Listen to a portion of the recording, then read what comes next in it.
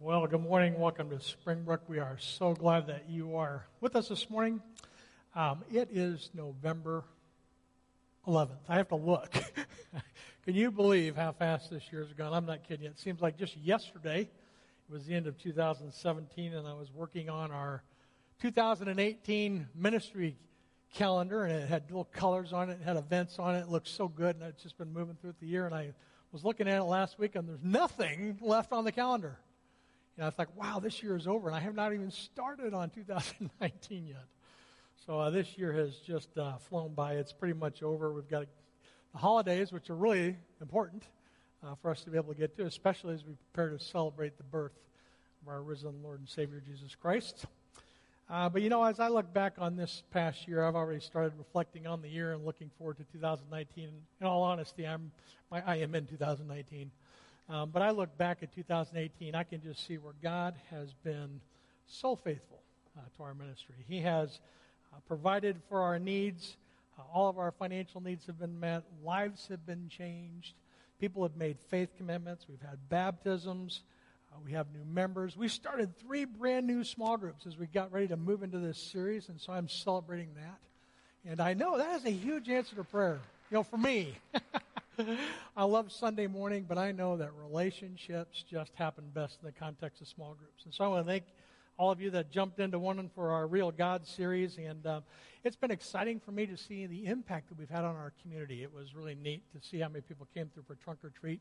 How many came through for voting this past week? Yeah, we had, I don't know how many thousands of people came through voting, but it wrapped all the way down the back. It wrapped down the line. It curved back around and went back to the fireplace. That was so fun. Just to be able to walk around and see how many people I knew in line. And it has been just exciting to see how much of an impact that this church has had on our community. And I know it's because that God has been faithful. But you know what's interesting? These are all good things. You know, these are positive things. These are things that you can look back on and say, wow, that was really cool. What's interesting is that we affiliate God's faithfulness with good things. I mean, if you think about this list for a second, I am in financial need, or I'm trying to find a way to provide for my family. I might be looking for a job, and I am praying that God would provide for me. And when it happens, it's like, God is so faithful. He provided for me. You know, I think about how many times I've had issues with my car. We're down a car. I'm looking for a car. We got a car. And God, we had some issues with the cars at the beginning of the year. My daughter's car got stolen. It got totaled. The police were involved. We bought one. She needed it. And we've been praying for a car. God provided a car. God was so faithful.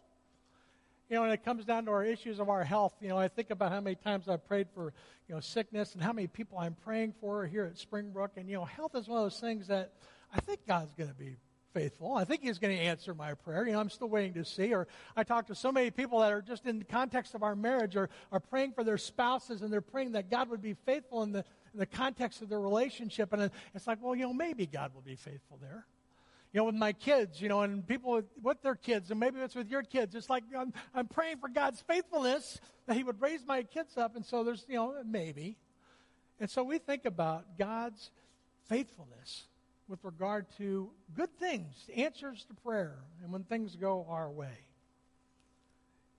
You know, we think about God's faithfulness in terms of favorability. But what happens when this happens? What happens when there's an accident?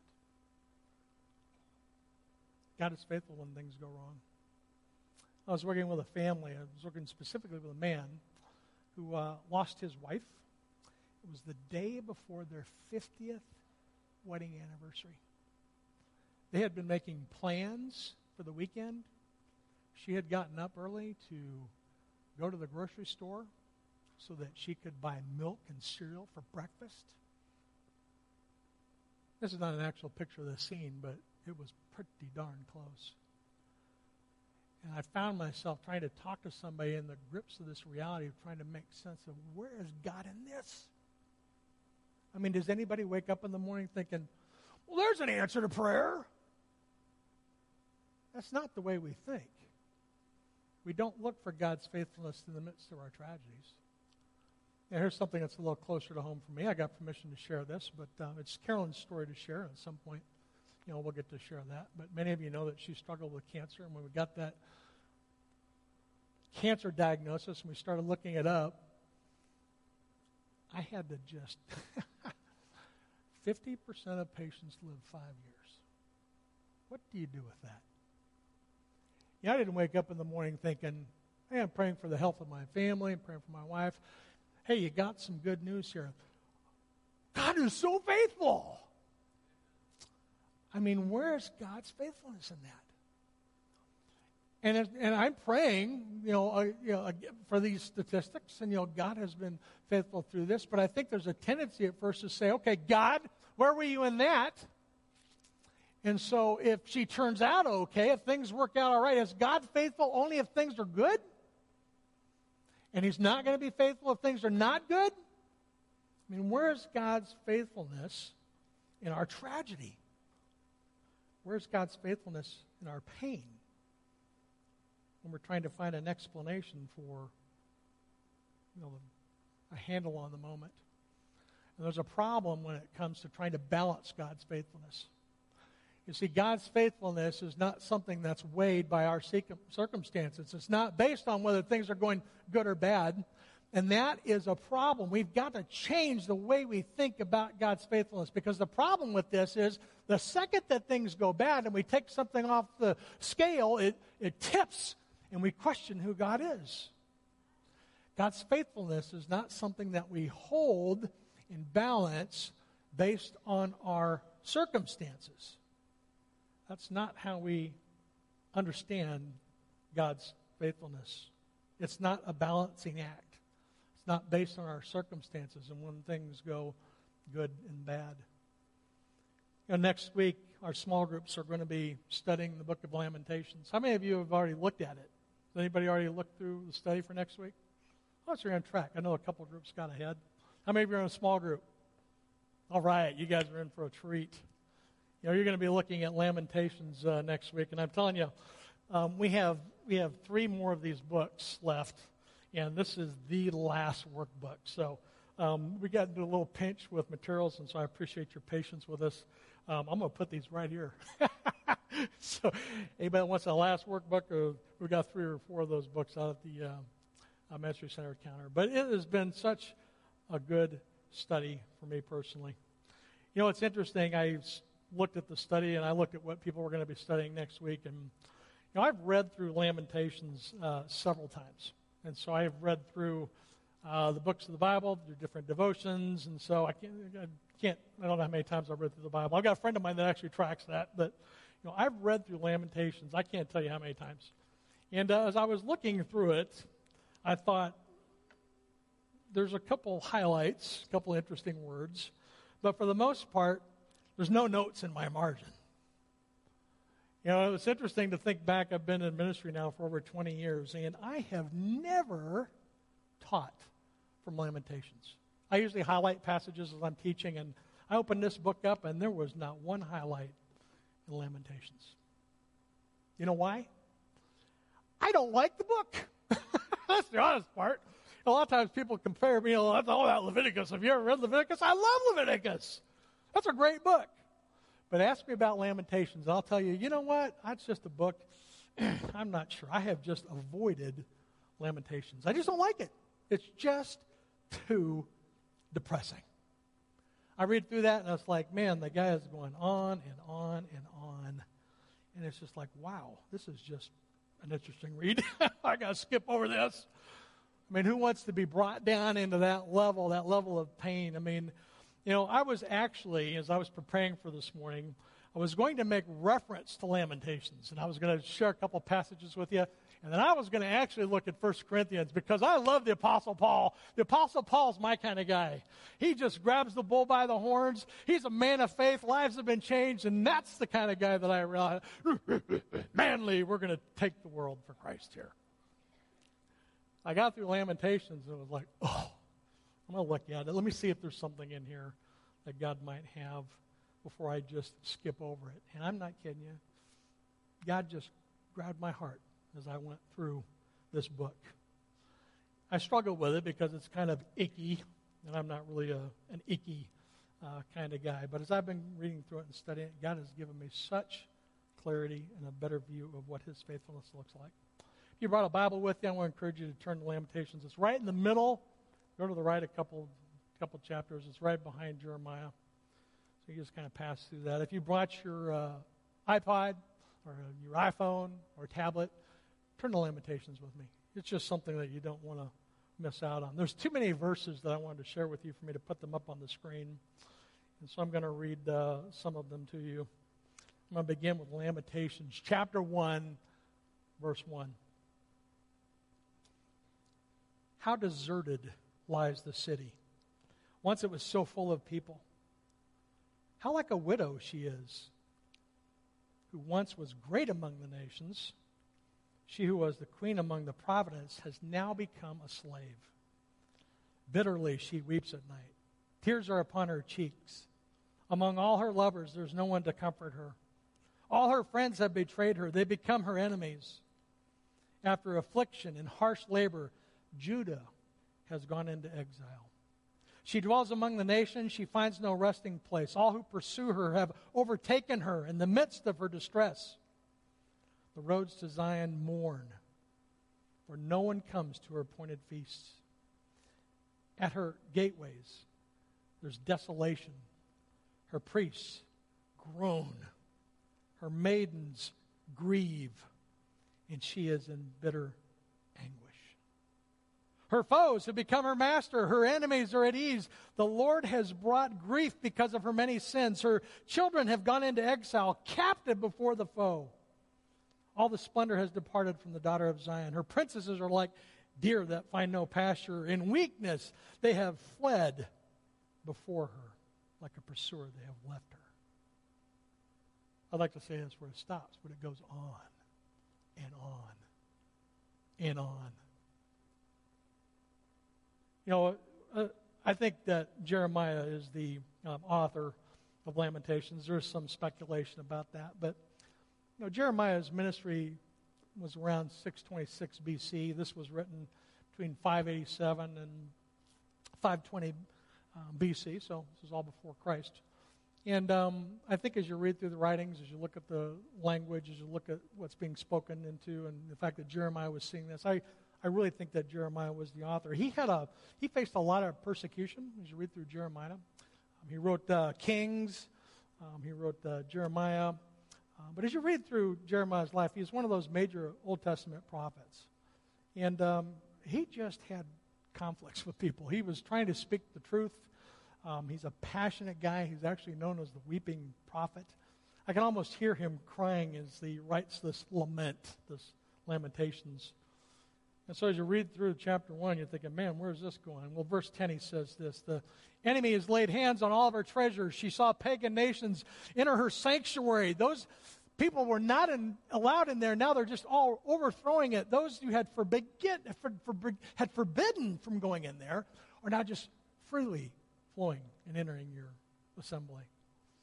All of her people groan. They search for bread. They barter their treasures for food to keep themselves alive. Oh, look and consider this and what's happening. I am despised. This is not good. As you read on down through verse 16, this is why I weep, and my eyes overflow with tears. No one is near to comfort me, no one to restore my spirit. My children are destitute because the enemy has prevailed. Zion stretches out her hands, but there's no one there to comfort her. The Lord has decreed for Jacob that neighbors come and become their foes. Jerusalem has become an unclean thing among them. And he goes on and on. And then we get to the end of chapter 1. I'm thinking, people have heard my groaning, but there's no one there to comfort me. My enemies have heard my distress. They rejoice at what they have done. And you bring the day you have announced so that they may become like me. I'm praying that people would experience what I'm experiencing. Let their wickedness come before you. Deal with them as you have dealt with me because of my sins. My groans are many and my heart is faint. And I get to the end of chapter 1, I'm thinking, oh, my goodness. Chapter 2, let's see what that says. How the Lord has covered the daughter of Zion with his cloud of anger and wrath. He has hurled down the splendor of Israel from heaven to earth. He has not remembered his footstool in the day of his anger. Without pity, the Lord has swallowed up all the dwellings of Jacob. In his wrath, he has torn down the strongholds of the daughter of Judah. He has brought her kingdom and its princesses down to the ground in dishonor. And he goes on and on as we move through chapter 2. It's just the same. I'm reading down through this, and I'm thinking, man, I'm going to skip a couple verses here. And I go over towards the middle, and I get to verse 14. The visions of your prophets were false and worthless. They did not expose your sin. And you go on through chapter 2, and I'm thinking, man, I got to get to the end of chapter 2. So I get to the end of chapter 2, and it's like the young and old together in the dust of the streets. They're in the dust of the streets, my young men and my maidens have fallen by the sword. You've slain them in your day and your anger. You've slaughtered them without pity. As you summon a feast today, you summoned against me terrors on every side in the day of the Lord's anger. No one escaped. No one survived. Those I cared for, those I reared, my enemy has destroyed. Oh, chapter 2, man, let's get on with this. I get to chapter 3, I'm thinking, man, maybe this is going to be the change. I am the man who has seen affliction by the rod of his wrath. And he continues to go on, and just like chapters and chapters of lament. Who wants to read that? You know, when I think about all the books of the Bible that I could preach on, all the books that I do for my morning devotion, Lamentations is not where my mind goes. I want answers to my prayer. I want God's faithfulness to be revealed in my life and my needs. He knows the desires of my heart. God, answer this prayer, and this is not the answer I'm expecting. When we are hurting and we are in pain, where is God in that? Where is his faithfulness in this? I don't like Lamentations because there's just too much pain. Have you ever experienced that? Have you ever experienced this level of pain and turmoil and suffering and uncertainty? Where is God's faithfulness? And we find out in chapter 3. Praise God. I don't want you to miss this. Beginning in verse 16. He has broken my teeth with a gavel. He has trampled me in the dust. I have been deprived of peace. I have forgotten what prosperity is. So I say my splendor is gone, and all that I have hoped for from the Lord is gone. I remember my affliction, and I remember my wanderings, and I remember the bitterness and the gall.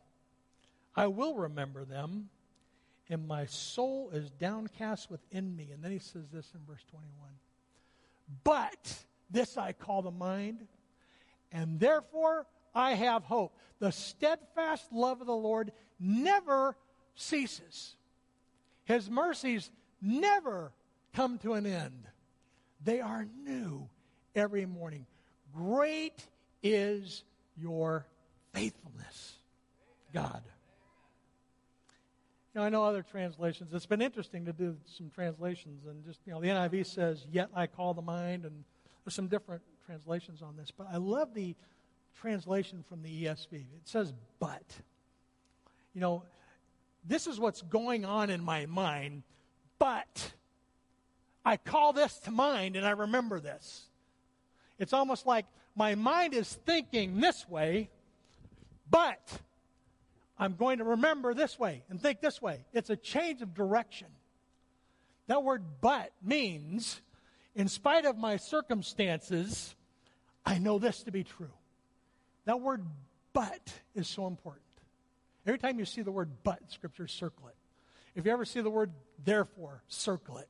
You know, there's just some words in the Bible, when you read them, you just need to stop and park on it and say, hey, what's this therefore? What's this but therefore? I love the words as a result of, which means this is a directly relation to what's happening. And so some words you want to stop and park on, and but is one of them. But this I call to mind. I remember it. It's come back. It wasn't there, but now it is. It has returned.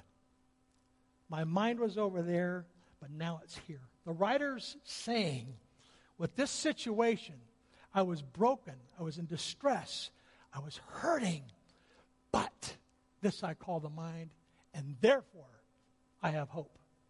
The steadfast love of the Lord never ceases. His mercies never come to an end. They are new every morning. Great is your faithfulness. You know, we have hope because of the steadfast love of the Lord. It's steadfast. It's unchanging. Nothing's going to happen to it. It's always there. That gives me hope. No matter what's happening in my life, I know that to be true. I know that His mercies never come to an end. At the end of the day, I am worn out. And I go home and I sleep. God doesn't sleep. His mercies never come to an end. I never wake up in the middle of the night that I can't say, God, where are you and what is going on in this? God's mercies never come to an end. He is always there. And not only that, but they are new every single morning. When I wake up, every morning, it's a new day.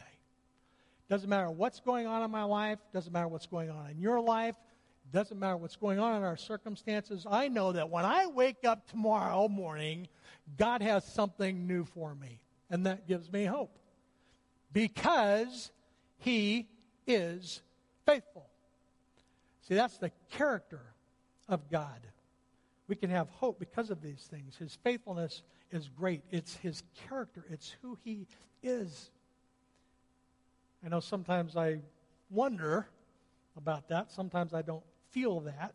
Sometimes I've got questions about that. Maybe your faith is being challenged this week. Maybe you're not sure about your faith. We're glad you're here if you've got questions about that.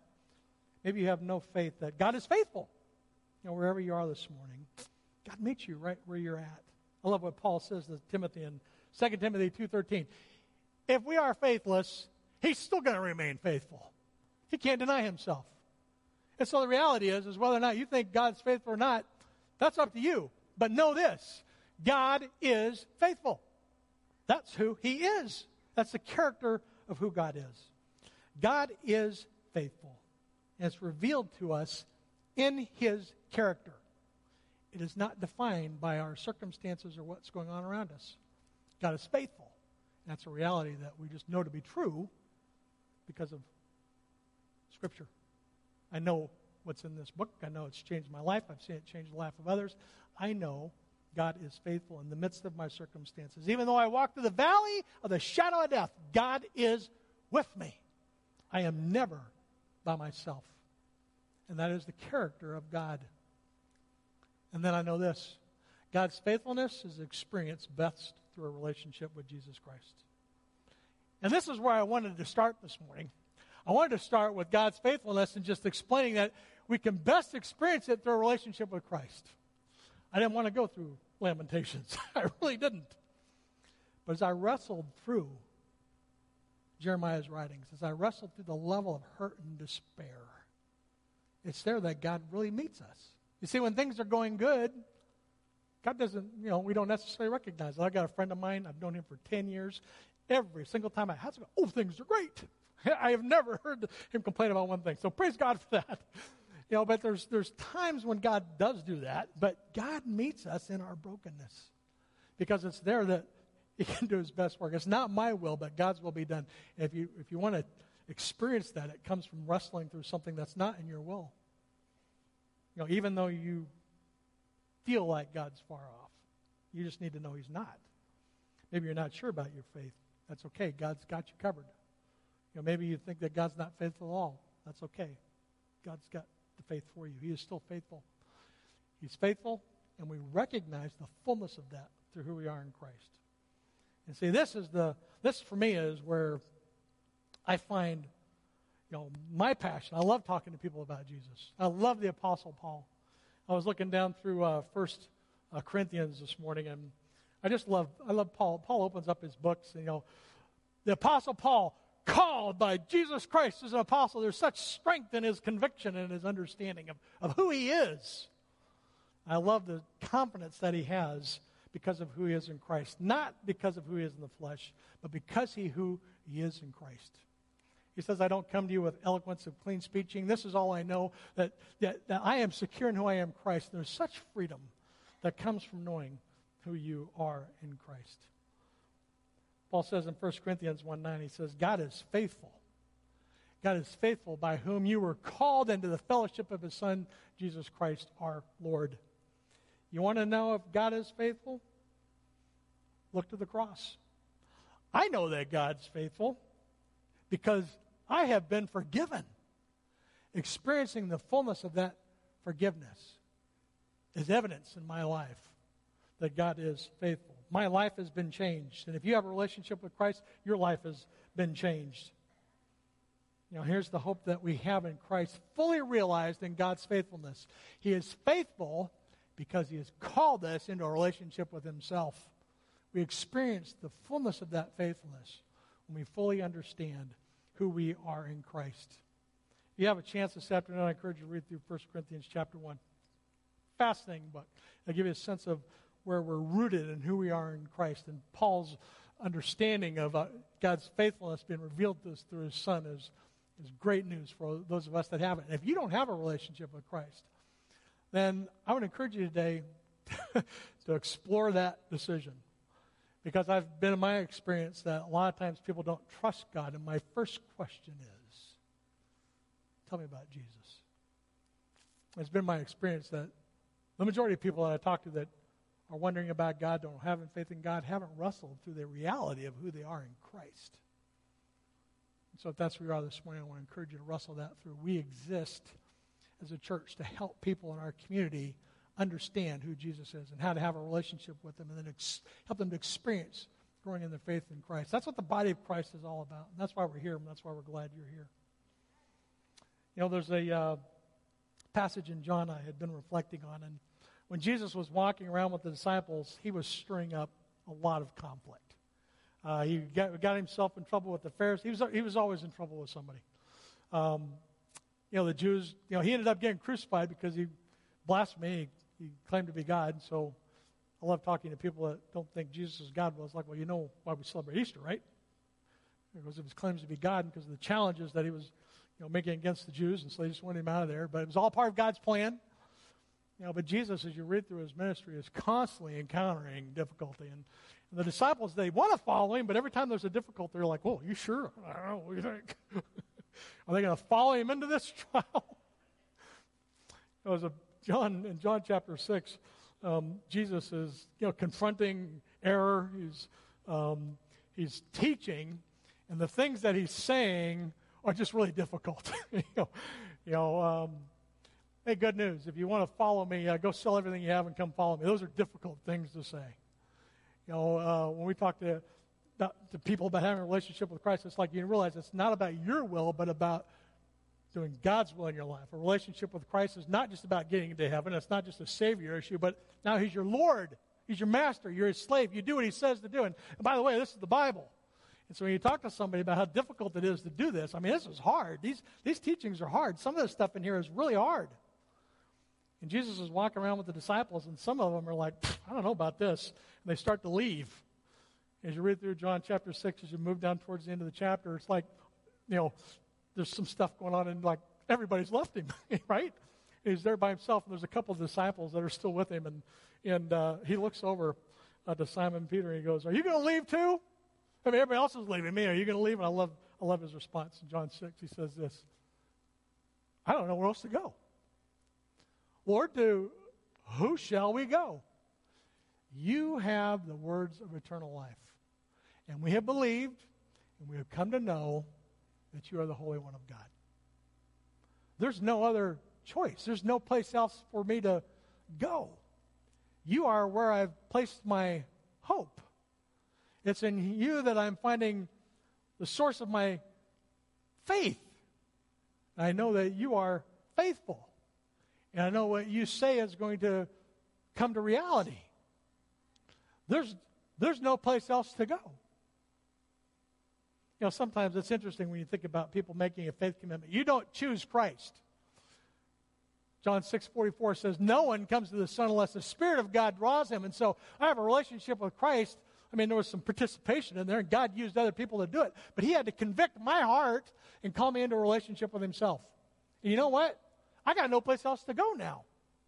And that's where I'm placing my faith. And that's where I find God's faithfulness. And that's where I experience the fullness of God's love and faithfulness towards me.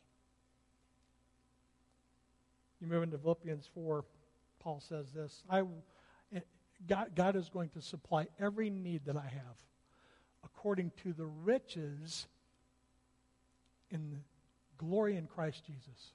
God's going to supply every need according to his riches in glory in Christ.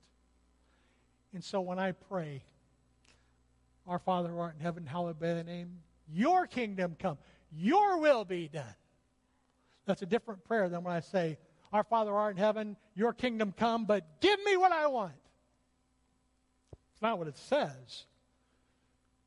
God will supply every need according to his riches in Christ Jesus. And so when we pray, our prayers at the root of those should be understanding what God's will is for our lives, especially when we're hurting and when we're in pain. There's a gentleman named Horatio Spafford. Does that name ring a bell to anybody? Horatio Spafford. When I became a believer, I did not grow up in church.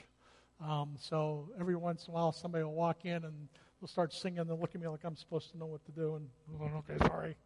I remember when I first became a believer, it was Easter, and everybody was going, he is risen. And I was going, amen. You're supposed to say he's risen indeed. It's like, oh, sorry. I love this story. I ran into this not too long after I became a believer, and the thing that captured my attention was his 4 kids. I've got 4 daughters, and he lived in the 1800s, and he wrote the lyrics to the song, It Is Well With My Soul, that I absolutely fell in love with. And the history of that song, if you don't know it, you need to go look it up. It's a fascinating story. He was a businessman in Chicago, and his business didn't survive the Chicago fires. He had lost one of his kids to leukemia, so he had 5 and he had 4. And his wife was going to go out ahead of him he's going to cross the ocean, and he couldn't go. He had to take care of some business, so he sent his wife and kids on the boat to cross the Atlantic. And about halfway through the story, I think he ran into another boat, so there was some catastrophe, and all of his kids drowned. And his wife got rescued, and when she got to the other side, she sent him a telegram, and this is all it said. I'm saved. I'm alone. I don't know what to do. And he found out the story about losing his kids, and I can't imagine as a parent just the pain that you go through in the loss of a child. I've got family that have lost infants, newborns, early pregnancies. I have lost a lot of family.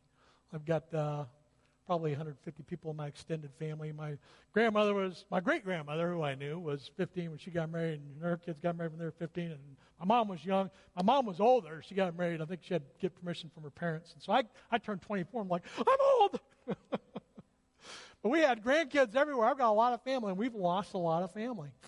And so I understand the pain for that. I can't imagine the pain of losing all 4 of my kids. And so in this midst of this hurt, he writes the words to this song, It Is Well With My Soul. So that song has just, this past week has just been near and dear to my heart. I'm going to try, I'm going to lead you in it. We're going to sing that song together. You with me? So I'm going to give it a shot, but I need you to help me carry it. All right? It is well with my soul. It is well, it is well, it is well. These are the words written by a man who just lost his 4 kids. And it goes like this. It is well with my soul. It is well with my soul. The next verse. When peace like a river attendeth my way, when sorrows like sea billows roll, whatever my lot, thou hast taught me to say, it is well with my soul. Though Satan shall buffet, though trials come and go, let this blessed assurance control. that Christ has regarded my helpless estate and has shed his own blood for my soul. It is well with my soul. It is well with my soul. You know, this past week, as I've just kind of wrestled through Lamentations, as I've tried to get in touch with my emotions, it is achy. It is hard. It is difficult. And I met with the prayer team last week and got to go through some of those prayer requests, and we go through those one at a time. And I came to the prayer meeting with, things on my heart, and I got to the end, and I thought, you know what? We are all going through something. We've all got levels of brokenness in our life. And it's my prayer for you this morning that you would understand fully the fact that God's faithfulness rests in who He is, not in your circumstances. And I pray that you would also recognize that the fullness of that faithfulness is recognized in who you are in Christ. And so if you're a believer this morning, I pray that you're encouraged. If you have questions about how to have a relationship with Christ, you are in the right church. I want to leave you with this last verse. It's almost a prayer. May the peace of God, which surpasses all understanding, guard your hearts. Keep your hearts and your minds through Christ Jesus. Let's pray. Father, I just want to thank you for this day you've given us today. And I just thank you that in spite of our circumstances, in spite of the things going on in our lives, that we know that you are faithful. Just thank you for your call in our life. And God, we look forward to the great things that you're going to do in and through us, not just when things are going our way and not just when we're happy about the outcome, but God, I pray that you'd meet us in our tragedy, in our times of distress and turmoil and need as well. God, thank you for your faithfulness. Thank you for the opportunity we've had to come together this morning. And we lift this day up to you for your glory. It's in Christ's name we pray. Amen.